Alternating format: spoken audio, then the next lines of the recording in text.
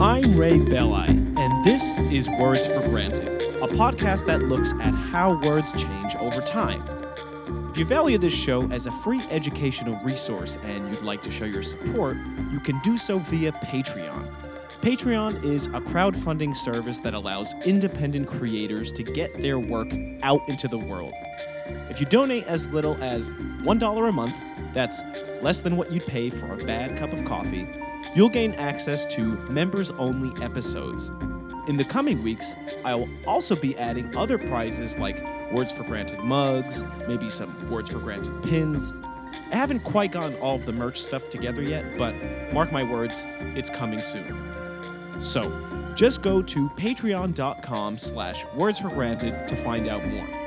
You can also find a link to my Patreon account on my website, wordsforgranted.com. Thanks to Marcia for her recent contribution. And while I'm here thanking people, I'd like to thank Mariana for suggesting today's topic.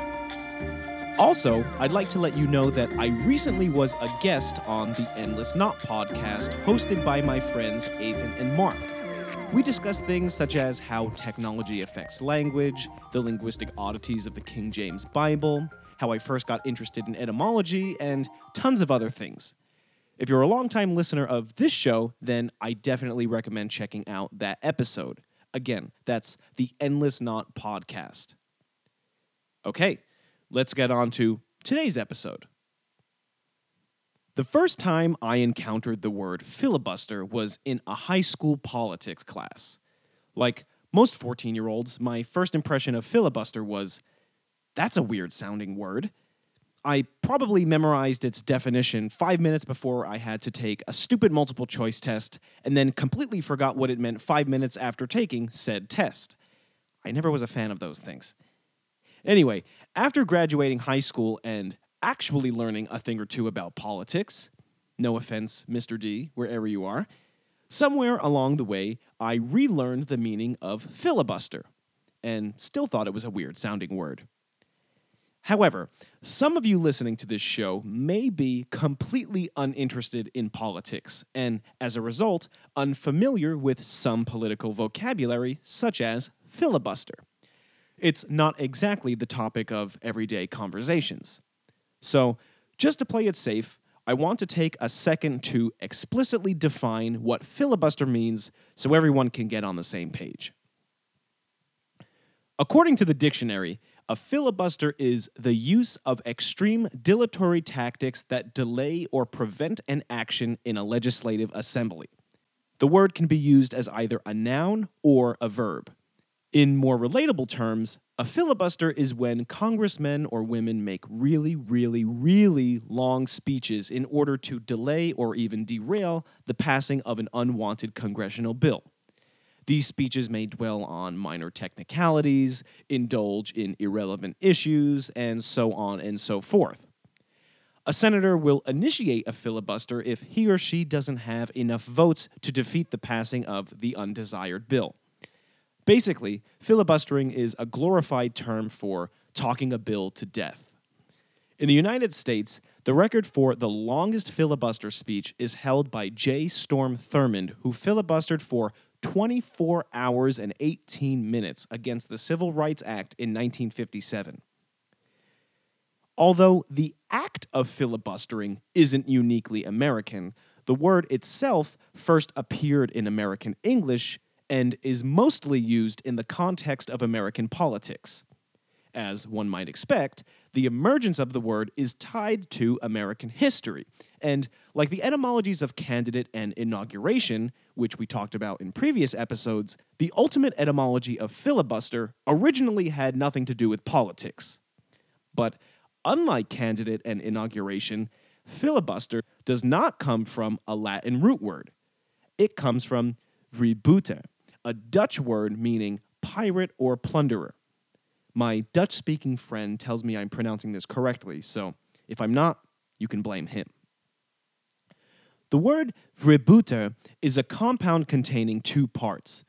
Vrij, meaning free, and boot, meaning booty. That's booty as in stolen goods, not bootylicious. Vrijbuter also contains the suffix spelled er. Like the English suffix er, the Dutch suffix er is used to indicate agency, as in someone who does something. A player is someone who plays, and a surfer is someone who surfs. So a vrijbuiter, after translation, is someone who plunders for booty and then sells it freely to whoever he wants. Both the meaning and the construction of the word vrijbuiter resemble the English word freebooter, and that's because they're cognate, making freebooter cognate with filibuster as well. By definition, a freebooter is one who unlawfully plunders.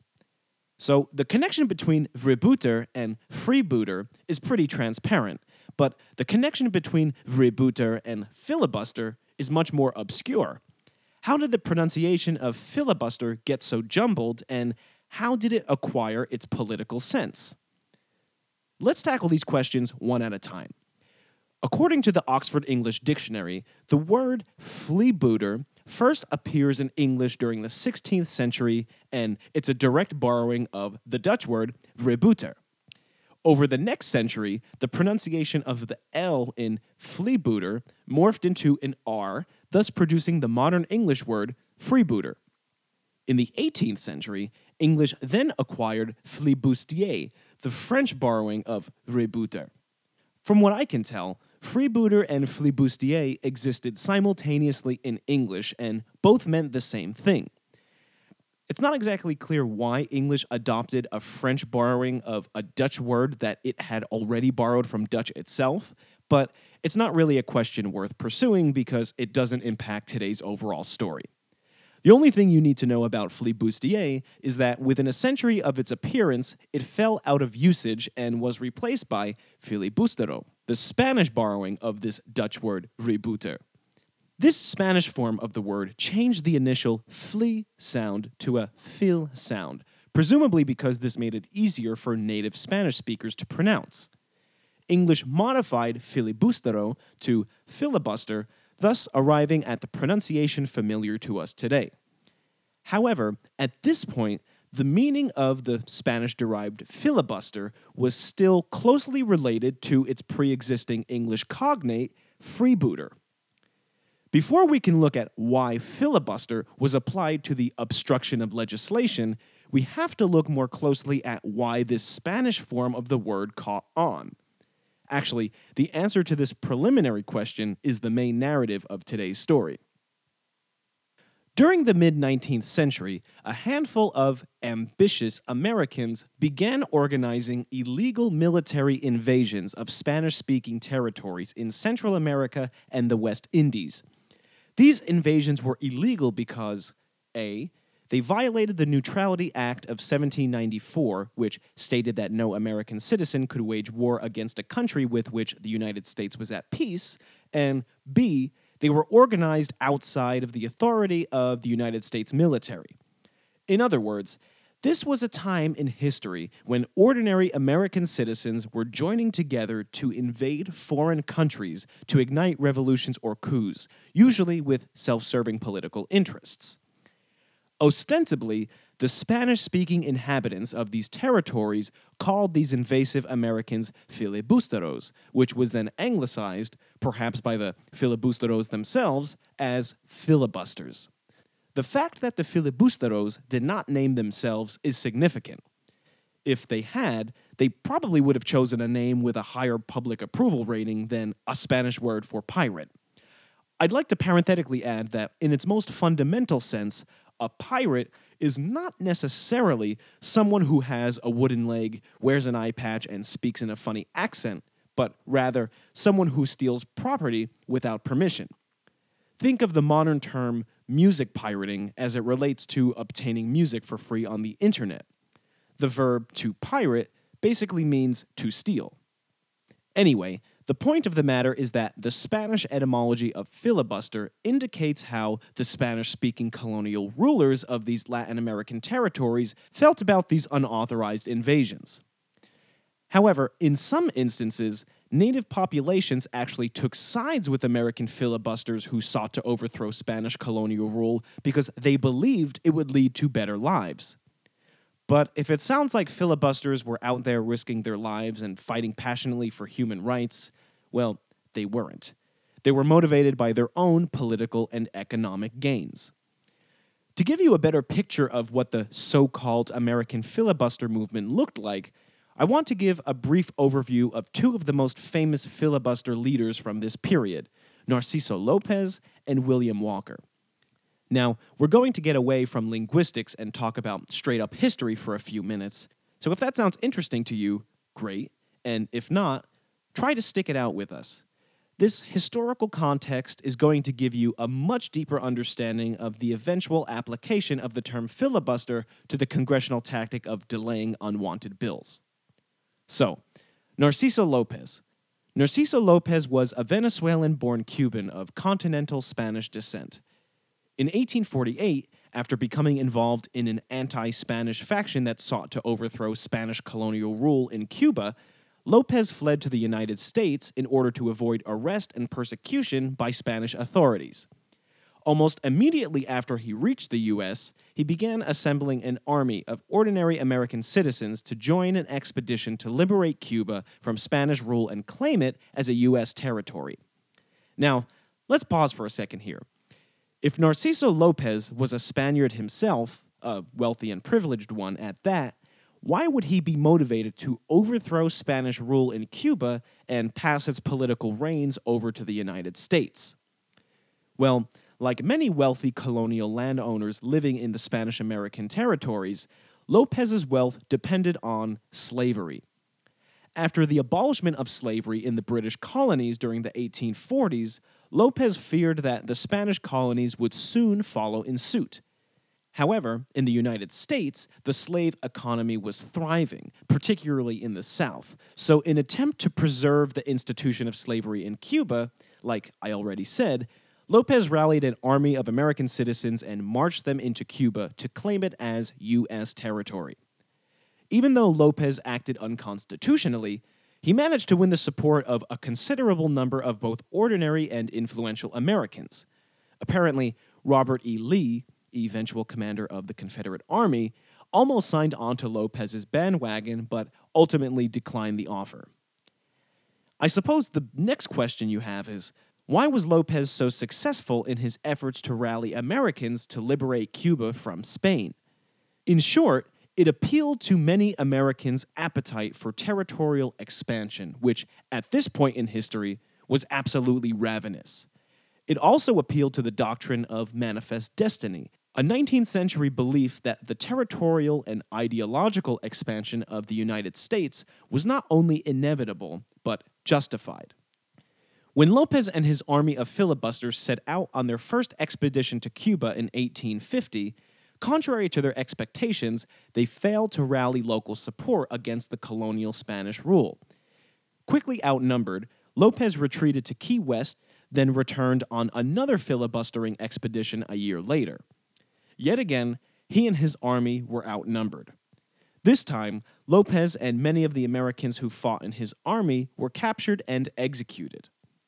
The actions of Lopez and his army of filibusters were condemned as un-American by then-President Millard Fillmore. While the support of filibustering began to fade in the northern states, its support in the southern states was just beginning. Lopez's audacity, that's audacity in big scare quotes by the way, inspired a whole new generation of American filibusters, the most significant of whom was William Walker. Born in Nashville, Tennessee in 1824, Walker worked in law, medicine, and journalism before deciding to organize several separate military expeditions into Latin America with the intention of establishing English-speaking colonies under his own personal political control.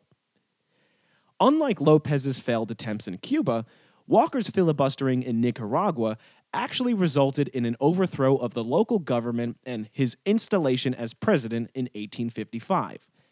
Due to the introduction of exploitative policies such as the reinstating of slavery, Central American forces soon rebelled against him and sent him back to America.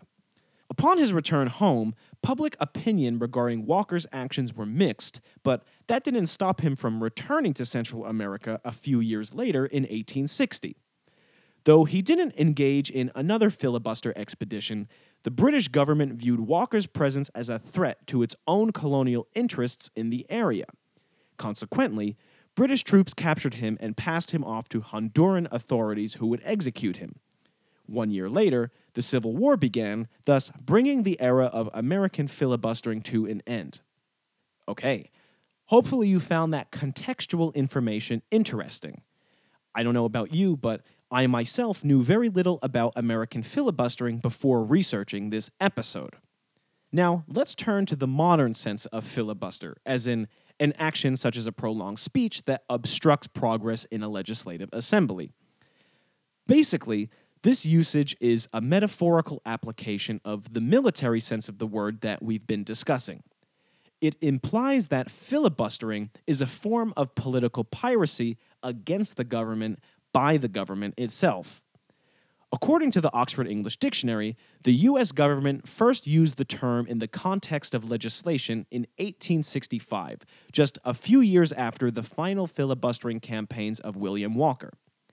Although Narciso Lopez and William Walker are obscure historical figures to us today, during their lifetimes, their names made news headlines, and as a consequence, so did the original sense of the word filibuster.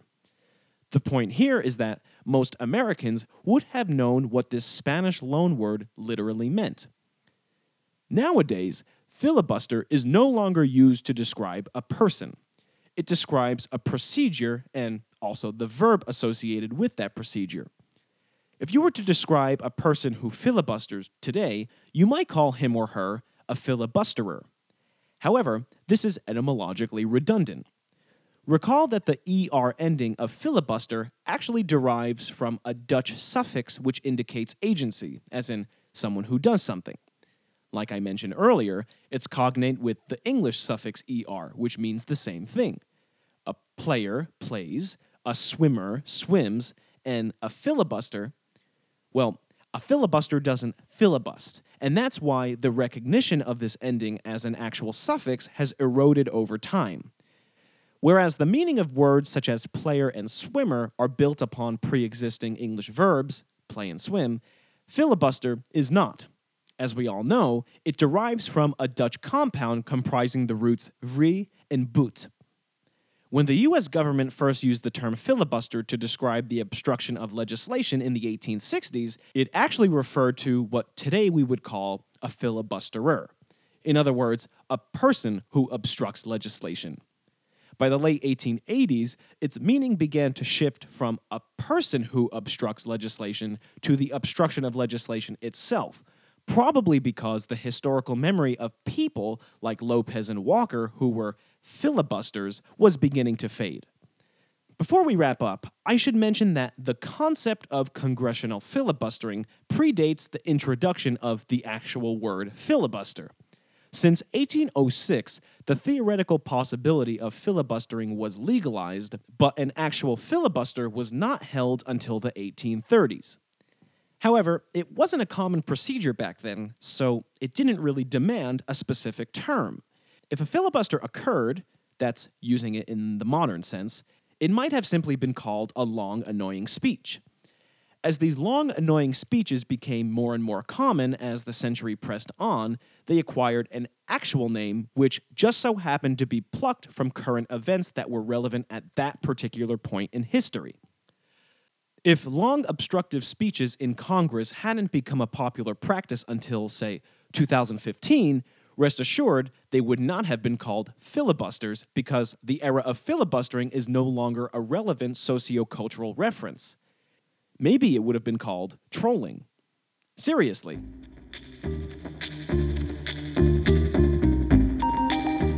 Okay, well, that's it for this one, guys. We'll be doing one more episode in this politically themed mini-series, and it's going to be something special. I don't want to give too much away, so just keep your eyes peeled for it. Don't forget to follow the show on Facebook and Twitter. My Twitter username is @WordsForGranted, and I'm on Facebook as Words for Granted. If you want to reach me directly, my email is wordsforgranted@gmail.com. If you love the show, please spread the word, and as always, I ask you to please leave a review on iTunes. Those iTunes reviews are the best way to get more people on board with the show. And as much as I hate to do this, I'm going to remind you one more time about contributing to the show via Patreon. My life has become extremely busy lately, but I want to keep episodes of this show coming out on a regular basis, and the best way to do that is by having you guys contribute something small to the show each month. All right, thanks for listening. I'll see you guys next time.